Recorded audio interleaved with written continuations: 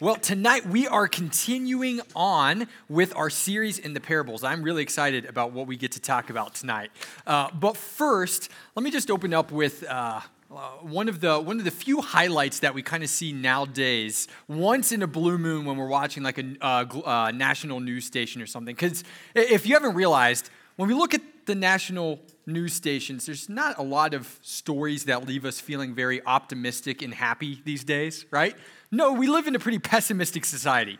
But occasionally, you'll see one of those news stories that just makes you kind of happy and hopeful for humanity. And some of my favorite stories are when you see the response of a family or a community welcoming home a soldier that's been over deployed in the Middle East or some other part of the world for multiple months, and they get to come home and sometimes even surprise their kids, surprise their families, and you just see the pure excitement and the pure joy of welcoming someone that you love so much home. So when you see these videos broadcast, it just kind of brings a tear to your eye. You're just so happy for these people. And oftentimes what you'll see little Johnny and Susie holding up their signs saying, "Welcome home, Mom or Dad, and we're so proud of you," right? You'll see people coming up and flocking and giving them lots of hugs, a few kisses, lots of tears of happiness. And not only that, you just see these soldiers receiving a hero's welcome and being celebrated for returning home. And they rightly deserve that because each and every one has served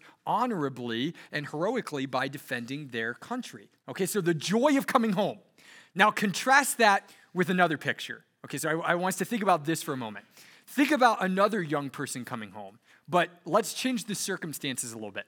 So this young person, let's say they attend Wausau West, okay, and it's their senior year. And they just got busted for long-term repeated plagiarism in one of their classes. And when they got busted for that, the principal found out, the whole school found out, and now the principal has called Mom and Dad early that afternoon and told them this has been going on. They've been plagiarizing papers left and right, and here's the punishment: 3-day out-of-school suspension, academic probation, and a letter in your permanent transcripts, right? And that's the phone call Mom and Dad had. Now, imagine you're that student, and you have to drive home after school. And you know that Mom and Dad sent you a text and said, "We'll be waiting," right? And as you pull into the driveway and you slowly glance up and your eyes meet your parents' eyes and they're standing there, what are you expecting to see? They're probably not holding a sign that says, "Welcome home, son, we're so proud of you," right? There's probably not going to be a ton of hugs and kisses and happy tears. And they're probably not going to say, "You know what, we're going to celebrate tonight. You and all your friends, we're going out to Texas Roadhouse. You deserve a big steak for cheating and getting in so much trouble," right? That's not what you're expecting. What are you expecting?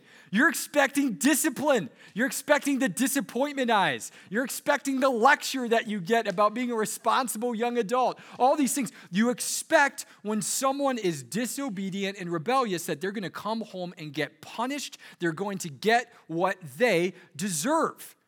That's the reception that you under. Heroes get celebrated. Losers and cheaters get punished. That's just the justice within us. That's how we expect the world to operate. Now, think about those two contrasting pictures about two different people returning home. And as we expect a certain response, so did the original audience that Jesus was talking to tonight, because he talks about a son coming home. And the reaction that the father has totally inverts everything we were just talking about, because this son is a disobedient, disrespectful deadbeat. So you'd expect him, when he comes home, to get the disappointment eyes, the lecture, the punishment, all these things. But the father completely inverts that and responds like no other father would. And it completely confounds Jesus' audience. Because in our parable tonight, it's the parable that a lot of us know as the parable of the prodigal son. How many of you have heard that before? Right? Parable of the prodigal son. Worst named parable of all of them. Okay? It completely misses the point. Because as we're going to see in our parable tonight, the main character is not the younger son. The main character is not the older son. It says there was a man with 2 sons. And this parable is about a father. He's the main character. And the father's love for his 2 deadbeat, disrespectful sons. So tonight, the main spiritual principle that we're going to see from this parable is this. We are to see the radical, relentless love of our Heavenly Father for us. The radical, relentless love for our Heavenly Father for us. And I really think a better title for this parable would be the parable of the prodigal father. Because there's two meanings of the word prodigal. One means to, as we think from this parable, to go out and waste your money and kind of ruin your life. But the other dictionary definition of prodigal literally means to give out over the top or generously, right? So we see the prodigal father, the father who lavishes grace and love on undeserving sons. So we're going to see that in Luke 15 tonight. So open up your Bibles to Luke 15. And to understand the context of our parable in verses 11 through 32, first I want to look at verses 1 and 2 and set the scene a little bit. So here's what's going on. It says this. Now the tax collectors and the sinners were all drawing near to Jesus to hear him. And the Pharisees and the scribes, they started grumbling. And they said, this man receives sinners and eats with them. So here's the context. As Jesus is going around and he's preaching the gospel, he's preaching about the kingdom, he's preaching about repentance and having a real relationship with God, he gets two very different responses from two very different groups. The first group is the tax collector and the Pharisees. Now, when we read, or not the Pharisees, the tax collector and the sinners. Now, when we hear that, we think, okay, tax collectors, sinners, no big deal. When the original audience of Jesus would have heard that, they're hearing the scum of society. Tax collectors were the most hated people in Jewish society because they were sellouts. They sold out their people to work for the Roman government and extort their own fellow brothers to make money. They were despised. And the word sinners was really an umbrella term for the people who disobeyed the Mosaic law, for the people who were prostitutes, for the people who were irreligious. So it says the tax collector and the sinners, the modern day interpretation would be Jesus is going around and we see all the druggies and the prostitutes and just the lowest, the people that our society oftentimes would look down upon. That's what the audience is hearing. And what are they doing? They're flocking to Jesus. They're hanging on his every word.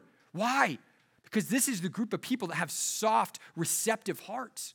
They're cut to the core as Jesus is preaching about repentance and the hope that they can be forgiven by a God they thought hated them. They're thirsty for grace and they're flocking around Jesus. Now compare that response to the response of the second group, the scribes and the Pharisees. What do? They hate Jesus. Now, when the original audience would have heard the scribes and the Pharisees, they would be thinking, these are the all-stars in the spiritual world. These are the guys, when you go to Barnes & Noble and look at the religion section, they are the number one best sellers. They have mega churches. People flock. They are the pinnacle of what it means to be righteous. And they're thinking, these are the good guys. So you'd expect them to be flocking around Jesus, but they don't. They grumble. And they say, look at him. Yeah, some rabbi and teacher he is. Look at the people that hang around him. You can tell that he definitely softens what it means to have a relationship with God. And they scoff and they detest Jesus. They especially hate Jesus because he says that their righteousness can't gain them entrance into the kingdom of heaven. At one point, Jesus says, unless your righteousness surpasses that of the scribes and Pharisees, you can't enter into the kingdom of heaven. And they resented that because they thought, we don't need a savior. We're saving ourselves. We keep the law. We tithe. We offer. We do all these things. How are you saying God's not pleased with us? So in the midst of all this confrontation, Jesus decides to tell a parable to rebuke the Pharisees and the scribes and to show them how wrong their understanding of God truly is. And that's exactly where our story picks up tonight. Now, in our story, this parable of the father and his two sons, we see 5 different movements within this parable, okay? So it's a little bit more, it's one of the most complex parables Jesus ever told. And we see all these different movements, okay? And we're going to work through those in our story tonight. But the first movement that we see when Jesus begins this parable, it deals on the topic of rejection. Rejection. And we see that in verses 11 and 12. Notice how Jesus starts the parable. He says this, there was a father who had 2 sons. And the younger son came to him one day, to his father, and said, Father, give me the share of property that is coming to me. And the father divided his property between them, between his two sons. The younger son, right off the bat, is rejecting a relationship with his father. The younger son comes to the father and he says, hey, give me my inheritance. Give me what's coming to me. Give me what I deserve. Now, that might not sound too radical to us, but in the first century world, they lived in something called a shame and honor-based society. How many of you have ever heard something like that? A shame and honor-based society. Essentially, it's this. The biggest thing that you never do is bring shame on yourself or your family. So there's a lot of cultures that still operate like that. If you go to the Middle East or a lot of Asian countries, they are honor and shame-based cultures where you never bring shame on your loved ones. And going up in this culture to the patriarch of your family and saying, listen, Dad, I want you to die. You just won't die quick enough. Give me my inheritance. I've been waiting long enough. I've been, putzing around the farm for a while. You're just not dying. Just hurry up and give me what I belong so I can get out of here. I'm so sick of living under your roof. That is the most shameful thing that you could ever say. Imagine how excruciating that would be for the father to hear. Hey, Dad, I kind of wish you were dead because my relationship with you, it's not real. I've never loved you. I just serve you because I want the things that I get out of a relationship with you. I'm basically a parasite just leeching off of you, and it's time that I get what's coming to me. The father experiences the most profoundly painful thing possible, rejected love. But notice how the father responds in verse 12. It says this, and the father struck the son across the mouth, disowned him, and publicly humiliated him for shaming the family. No, it doesn't say that, right? It doesn't say that. But that's what everybody was expecting Jesus to say. The minute he said this, all the Jews are just thinking, okay, it's time for the dad to slap that son, to publicly shame him, and to put him back on the farm to make up for the stupid thing he just said. But what does the father say? He breaks all of the norms. It says instead, the father divided up the property between his two sons.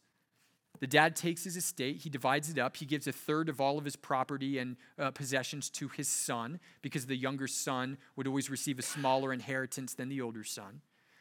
And the son takes that money, he quickly takes all that land and property and quickly turns it into cash. And as we'll see, he responds pretty terribly in the next few verses. But this would have confounded the original audience. They'd be thinking, what is the father doing? The father needs to discipline. The father is going soft. What in the world is the father doing? But the father knew that he had to turn the son out to let him do whatever he wanted in the hopes that one day he would come back and see how good the father really was.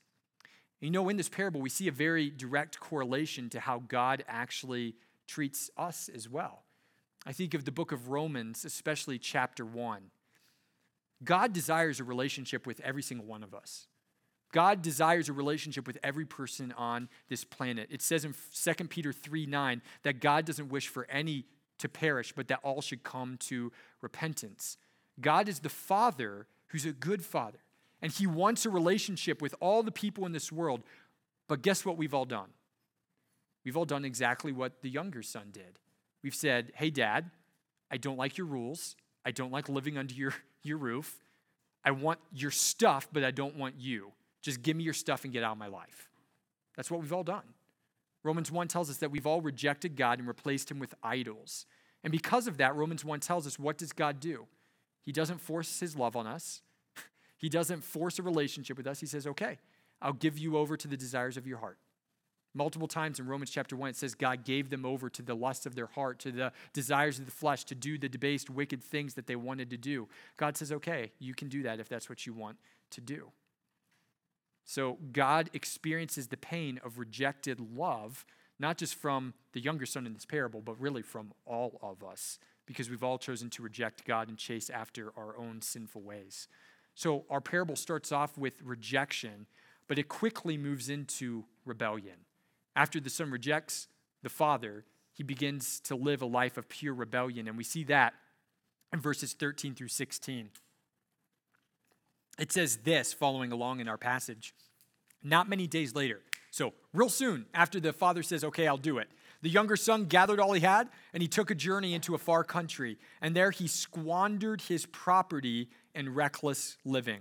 And when he had spent everything, a severe famine arose in the country, and he began to be in need. So he went and hired himself out to one of the citizens of that country, who sent him into the fields to feed pigs. And he was longing to be fed with the pods that the pigs ate, but no one gave him anything.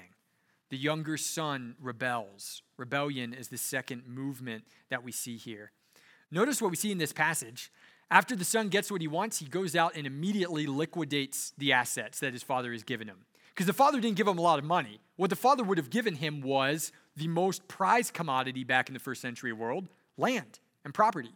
This was probably an estate that had been built up by his family for centuries. And what does the younger son do? Immediate gratification. Trades in centuries of hard work for a little bit of cash. It's burning a hole in his pocket. And in modern day terms, the younger son fled on the first one-way ticket to Vegas and flew out there as quickly as possible, right? And what does he do once he's out there? He squanders his money. He blows it all on, it says, reckless living. And that word reckless living is talking about he's going out and just spending money on parties, on alcohol, on, as we see later in the parable, prostitutes. And he's just throwing money around to indulge every sinful inclination and desire he has. He's lived under the father's guidelines and rules for so long, he's cutting free and says, I'm just going to do whatever my heart desires. And you would think that the next few verses, if we go by the wisdom of the world, would say, and the younger son lived happily ever after, right? Because what's the wisdom of the world? We need to just cut loose and do whatever we want, and then we'll find true happiness and belonging. But what does the younger son find instead? He finds disappointment and pain. Immediate gratification is never a wise investment. Indulging sin never satisfies. Chasing pleasure never brings lasting joy. And the son blows all his money. His friends ditch him. The party's over. And now he's basically starving to death, fighting pigs for food. And that's where he finds himself. Absolutely at rock bottom. I want to camp out there for just a moment with a word of application for us that's really embedded in this section. Because we need to realize that living a rebellious life is not the road to ultimate fulfillment and joy. Living life in the far country is not all that it's cracked up to be. And that's so important because we don't hear that message very often. Increasingly, what do we hear literally all the time?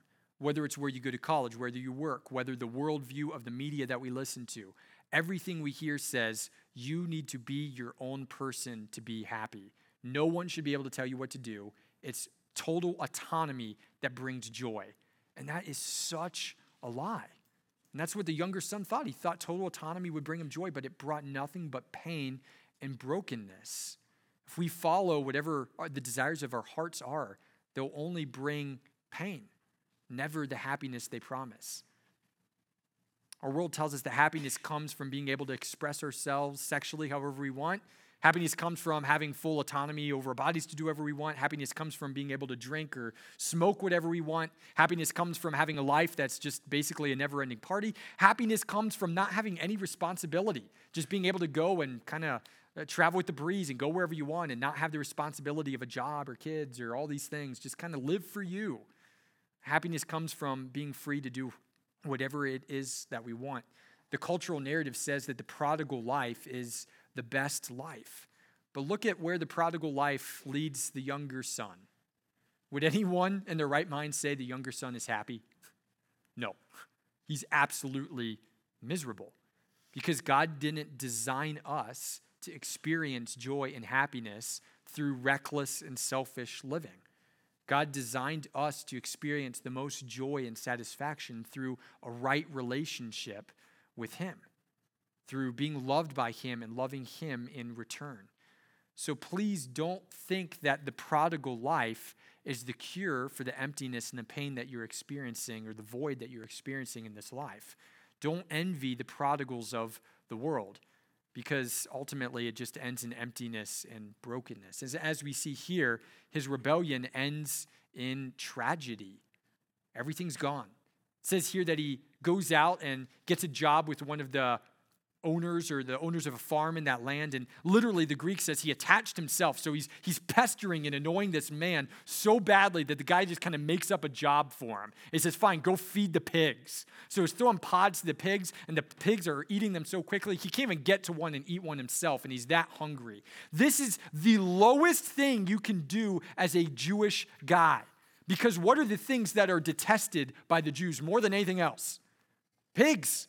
They're unclean. They're dirty. And now you're literally wallowing with the pigs in the mud, in the dung, and you're eating the things that pigs are eating, and you're literally at rock bottom. And at rock bottom, finally, the younger son finds clarity. He wakes up and realizes his sin. He comes to his senses. He repents over his rebellion, and he begins to long for reconciliation with his father. And that's the third thing, the third movement in our parable tonight, repentance. He finally repents of his sin. Look at verses 17 through 19. It says this, but when the younger son, when he came to himself, he finally realized what's been going on. He said, how many of my father's hired servants, so basically like the lowest of my father's servants, the field workers, how many of them have more than enough bread to eat? So he's saying even there, my father's a pretty gracious guy. Even his most meager servants are filled with food, and here I am starving. He says, but I perish here with hunger. I'm going to starve to death. Here's what I'll do. I'll arise and go to my father, and then I'll say to him, Father, I've sinned against heaven and before you. I'm no longer worthy to be called your son. Please treat me as one of your hired servants. So he comes up with a plan. And the plan is all about this R word called repentance. So finally at rock bottom, when God's literally let everything in his life crumble down, all the things that he had built his satisfaction and happiness and identity around, God pulls them all down to show him just how desperately he needs his father. And as he's looking in the mirror and he sees a man who's shriveled from starvation, he sees a man who's covered literally in the waste of pigs, he sees a man who's just broken and exhausted from living in the far country, he longs to be reconciled with the Father. But to be reconciled with the Father, he knows he has to swallow his pride, and he's going to have to go back and repent of exactly what he's done. And you know, how many of us is that story true where a lot of the times it takes us hitting rock bottom before we see how desperately we need God in our lives? I'm ashamed to say I can look back at multiple times in my life where God's let me hit rock bottom because I was too hard-hearted to repent of my sin any other way. I can think of one particular time where there was just some long-standing pride in my life, and God really had to take everything that I'd built my identity in and let it crumble before my eyes to humble me and get me to realize I wasn't as cool as I thought I was, and I desperately needed God in my life, right? So many times it takes us to getting to rock bottom to see our true need and our true identity and our true love for the Father. That's what happens with the Son here. He gets to a point where he understands that he needs to repent of his sin. We see three things about repentance in this passage. True biblical repentance. The first thing is this. He understands that he's committed both a vertical and a horizontal sin. When he's rehearsing his speech that he's going to give to the Father, what's the first thing he says? I've sinned against who? Heaven and against you. So I recognize that I've disobeyed not just your commands, but God's commands. My sin is before both of you, and I need to ask for forgiveness not only from you, but also from the Father. So first thing he recognizes, I need the forgiveness of my heavenly Father and my earthly father. The second thing that he does, notice that he accepts the consequences for his actions. What does he say to the Father? Does he say, Father, take me back in and let's pretend like this never happened? No. What does he say? Father, I'm no longer worthy to be called your son. Treat me like one of your hired hands. He says, I know that I've forfeited my identity of being one of your sons. I can't call that identity. I can't claim ownership to that identity because I haven't lived that identity out. That's not who I've been. He says, but just treat me as one of your hired servants, because being a hired servant under your care is better than being the master of my own life living in the far country. And then the third thing, he commits to leaving his old lifestyle behind and obeying the Father. By coming and saying, let me be one of your hired hands, let me live with you once again. What's he saying? I'm leaving the lifestyle of the far country behind him. I'm committing to be the person that you desire me to be once again. And that's what biblical repentance is all about. It recognizes the guilt and the shame of our actions before God. Repentance refuses to make excuses and blame other people and say it's not my fault. No, repentance says it's my fault. I chose this, God. I'm sorry. Please forgive me. Repentance accepts the consequences for our sin, but it's also a commitment to pursue a new lifestyle of obedience and holiness. I just love the change of heart that we see in the Son here. He goes from the beginning thinking the Father is this hard-nosed legalist who's a killjoy and just kind of the enemy, right? I just want to be free from the Father. To now he looks back and realizes, no, the Father loved me. The Father's good. The Father took care of me. I need the Father. I was stupid to think that I could do this on my own. He has an epiphany and realizes the real character of the Father, and he had misinterpreted who his Father was all along. And that brings us to the fourth movement of the passage, which is reconciliation. Look at verses 20 through 24 when he finally goes home. I love this part of the passage. It says this, and when the younger son arose, he came to his father. But while he was still a long way off, his father saw him, and he felt compassion, and he ran and embraced him and kissed him. And the son said to the father, here he's doing his rehearsed speech, and he said, Father, I've sinned against heaven, and before you I'm no longer worthy to be called your son. And before he can finish his speech and say, let me be one of your hired hands, the father cuts him off and says to his servant, bring quickly the best robe and put him on it. Put a ring on his hand, put shoes on his feet, bring the fattened calf and kill it, and let us eat and celebrate tonight. For this my son, he was dead, and he's alive again. He was lost, but now he's found. And they began to celebrate. It's the fourth R that we see, reconciliation. This is not the reaction that any of Jesus' audience was expecting. When the son came home with his tail tucked between his legs, all of the Pharisees and the scribes out there, they're excited. They're really excited because they love punishment. And they're thinking, now he's going to get it. The Father's going to let him have it. And the Father's going to punish him. The Father's not going to go out and meet him. He's going to make him come crawling on his knees and kissing the Father's feet and asking for forgiveness. And then, the Father's probably going to say, you know what? Why don't you work about 15 years to work off the debt and then you can be back in the family. Because the worldview of the Pharisees and the scribes went like this. Restitution must precede reconciliation.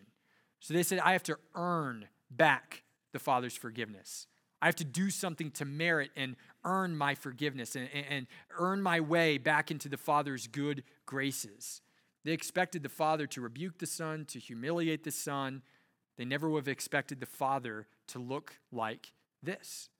Because as we see in this passage, the Father acts very differently than any Jewish man would have at this time. First of all, he's scanning the horizons for his son. And when he sees his son, he's moved with compassion. If the son disobeyed and ran away, in Jewish culture at that time, guess what the father would say? Anathema, you're dead to me. Get out of here. You've brought shame on this family. You're not coming back. But yet he's scanning the horizons looking for his son. Next, the father runs to him. Now, that's probably not that big of a deal to us. Men didn't run in the first century. It was very unmasculine to run or to kiss. And that's what the Father's doing here. He's running and kissing and embracing. He's acting not very masculine and not like a father would. Because it was very shameful to show your legs. And to run, what does the father have to do? He has to hike up his man skirt and get running, right? Like it's something that guys didn't do. So the father is breaking all of the norms because he's overwhelmed with love and a desire to forgive and reconcile and embrace the son. Embrace the son. The father doesn't come to him and say, you know what, try to clean yourself up and then I'll forgive you. He doesn't say once your moral report card hits B's, then you can be part of the family. He doesn't say any of that. What does the father do? He forgives and he welcomes the son back in immediately. And that's exactly what God does to us as well. That's exactly what God does to us as well. But the only reason we can do that is because we had an older brother who's willing to pay the cost for our mistakes and our failures. See, when we were off living it up in a far country and the father was going to punish us, we had an older brother who stepped in and said, I'll take the place of my younger brother. Punish me and give them my reward, right? It's exactly what Jesus did for us. Jesus lived the perfect life we never could, and then he died the death that we deserved so that when we come back to the Father, we can be embraced and welcomed, because when he sees us, he sees the beloved older brother. He sees Christ. I love that. I love the response that the Father has to the Son. He runs, he embraces him, he kisses him. But then notice what he does. He puts the best robe on his Son, the robe that's reserved for essentially royalty and the greatest guests. This is the Son who's probably still covered in pig junk and mud and dirt, right? He covers him with his best robe. He puts a ring on his finger. That'd be the signet ring of the family, showing that he's still one of his authority-bearing sons. He puts sandals on his feet. That doesn't sound that big to us. Going barefoot kind of sounds fun. But in that time, if you were barefoot, that means you were a slave or a servant. So by putting sandals on his feet, he's saying he's not a slave or a servant, but he's over the property and he's being restored to his position of honor. And then he kills the fattened calf. Now, we're Americans, so we eat meat about 20 times a week, right? But in this culture, they didn't eat meat very often. It was reserved for the highest and the greatest of occasions. And the fattened calf was reserved for something really special, like the wedding of the oldest son. But he says, go and kill the fat. We are celebrating. We're throwing a feast. We are celebrating that the son has come back. Remember my opening illustration of the kid that kind of got caught plagiarizing and coming back? Well, imagine if the parent threw a party and celebrated and welcomed them back, right? And good, we're so happy that you came home. Right? It blows the mind of the original listeners. They don't understand this Father. They don't understand. And we need to realize that God is ready to reconcile anybody who comes to him with a repentant heart and faith in Jesus. God, as our Father, desperately wants a relationship with us. Remember what 2 Peter 3:9 said. He's not willing that any should perish, but that all should come to repentance. And that's so important to realize, that God will never reject us if we come to him with real repentance and faith in Jesus. I think it's so important that we understand that, because I have met so many people over the years who think that they could never come to God because there's no way that God could love or forgive them. Maybe they grew up and because of a particular sin they struggled with, they'd heard all their lives that God hates people like that, and there's no way God could ever love them. Maybe they look back on their past and they just kind of have the highlight reel of all the mistakes that they've made, and maybe there's been some really, really bad ones that even the world would say is really bad. And they think of ways that they've hurt other people, or they've ruined lives, or all these terrible choices they've made, and they think, there is no way that the church could ever accept me. And there's no way, especially, that God could ever accept me. There's so many people in this world that run away from the church. They run away from faith. They run away from Christians as fast as possible because they think that there's no way they can ever get rid of their guilt and their shame, and that's something they have to bear and be plagued with for their life, and there's no grace and no forgiveness for them. But this passage reminds us, no matter how terrible of mistakes you've made in your past, if you come to God with a repentant heart, you can be forgiven and embraced in his family. No matter how badly you've screwed up your life, his grace can still cover your sin. His robe can cover you. No matter how ashamed you are of your past, God is ready to clothe you with honor and righteousness if you trust in Jesus and turn from your sins. God is waiting with open arms to forgive us, and that's true for every single person. I don't care what it is in your past. I don't care what you struggle with. God is willing to welcome you into his family if you just come to him.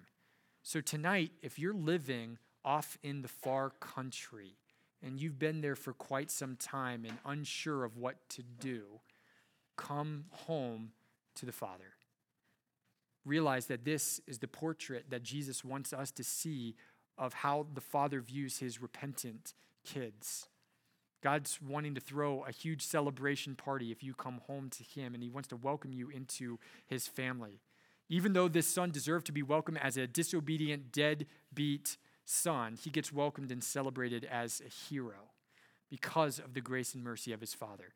And the entire town is celebrating. The entire town's happy. They're throwing this big party, and that's when we see the last character in this story. We see the second son, and we see the fifth movement in our parable, a return to rejection. Look at verses 25 through 32. It says this, the last section here. Now his older son, he was in the field working. And as he came near to the house and drew near, he heard music and dancing. And he called one of the servants and asked him, "What do these things mean?" And he said to him, "Your brother has come, and your father killed the fattened calf because he's received him back safe and sound. Your father is so happy." But the older son, was angry and refused to go in. So he shamed his father, and his father had to come out from the party and beg him and entreat him to say, "Come in and celebrate." But he answered his father, "Look," basically saying, "Look, old man, many years I've served you. I've slaved away. And I never disobeyed a command of yours," which is probably a lie. He's exaggerating there. "Yet you never gave me even a young goat that I might celebrate with my friends. But when this son of yours," not my brother, but this son of yours, "when he who has devoured your property with prostitutes, he comes back, you kill the fattened calf for him." And the father said to him, "Son, you're always with me, and all that is mine is yours. But it was fitting to celebrate and be glad, for this your brother was dead, and now he's alive. He was lost, and now he's found." So we see the father's heartbreaking encounter with the older son, the other lost son, I would say, as we see in this parable.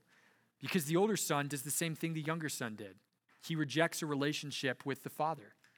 Notice why the older son is so angry.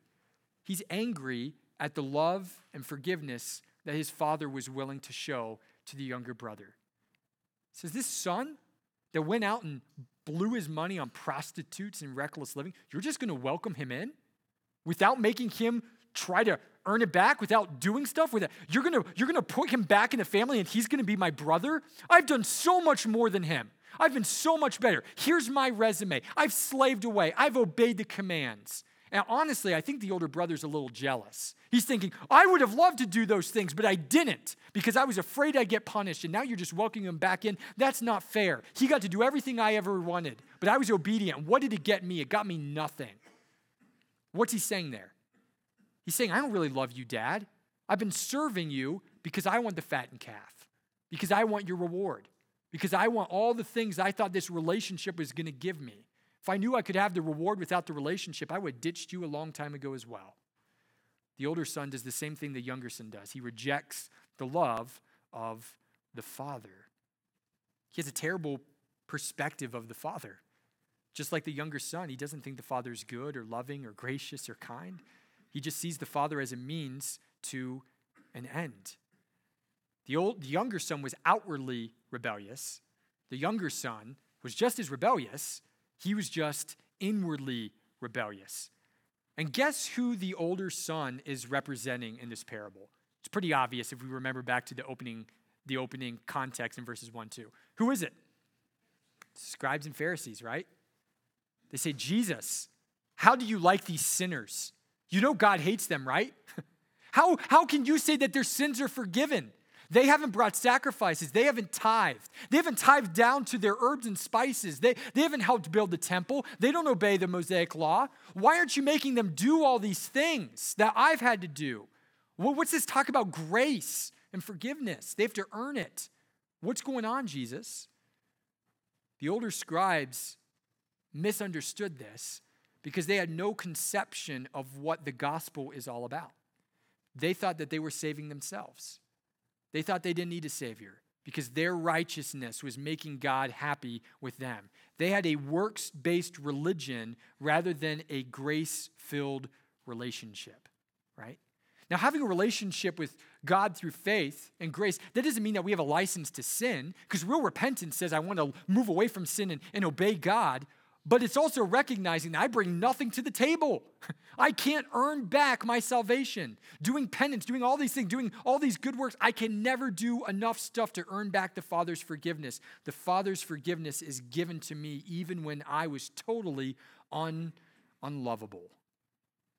It's so important that we see the second brother is just as lost and just as broken as the younger brother, because maybe some of you out there tonight are thinking, that younger brother doesn't sound anything like me. I grew up in church. I went to a Christian university. I did Awana. I did all these things. I've lived a great life. And you can start quoting just like the older son. I've obeyed every command the Father has given me. I'm great. I'm all these things. without ever realizing. And maybe there's some people out there that even look down on the younger brothers of this world. And we have a little bit of spiritual pride and think, I'm so much better than them. God loves me so much more than them because look at all that I've done. And man, those people are never going to know God. Can you believe the sin that they're up in? There's a lot of Christians today that have a lot of spiritual pride, and there's no place for that in the kingdom. There's no place for that in the church. We, as one theologian once said, are just beggars leading other beggars to where we found bread, right? We're not better off. We're desperately desirous of the younger brothers to come and to know how awesome and loving the Father is. And I'm so frustrated at the state of Christianity where there's so many Christians that look down on other people and scoff and think they are so much better than everyone else, not recognizing that it's only grace that's saving them as well. There's no room for that. So did the older brother ever come to the party? The parable stops. We don't know the answer. It just kind of stops. The father says, I got to celebrate. My younger son who I thought was dead and lost, he's found and he's alive. The Father, which is God, says, I'm celebrating. You can come into the party or not. We never see the response of the older brother in this parable, but we do see the response of the older brothers in the Gospels. Because here's the ending to this parable. Upon hearing this, the older son was indignant towards the father. He picked up a piece of wood and beat his father to death. Right? Because what happens? The scribes and Pharisees killed Jesus just a few months later because they hated him so much. They hated the grace and the love that he brought. Now, I didn't come up with that. I read that, but that's a pretty powerful picture, realizing that the answer to the story was they never got it because they said, who are you to tell me that I'm not good enough on my own? And Jesus said, the Father loves you, but you got to come on his terms. You got to come with humility that says, I'm repenting of my sin and putting my faith in Jesus. So final words of application as we close out. Number one, as kingdom citizens, there's no room for spiritual pride. As I was just saying, there's no room for spiritual pride.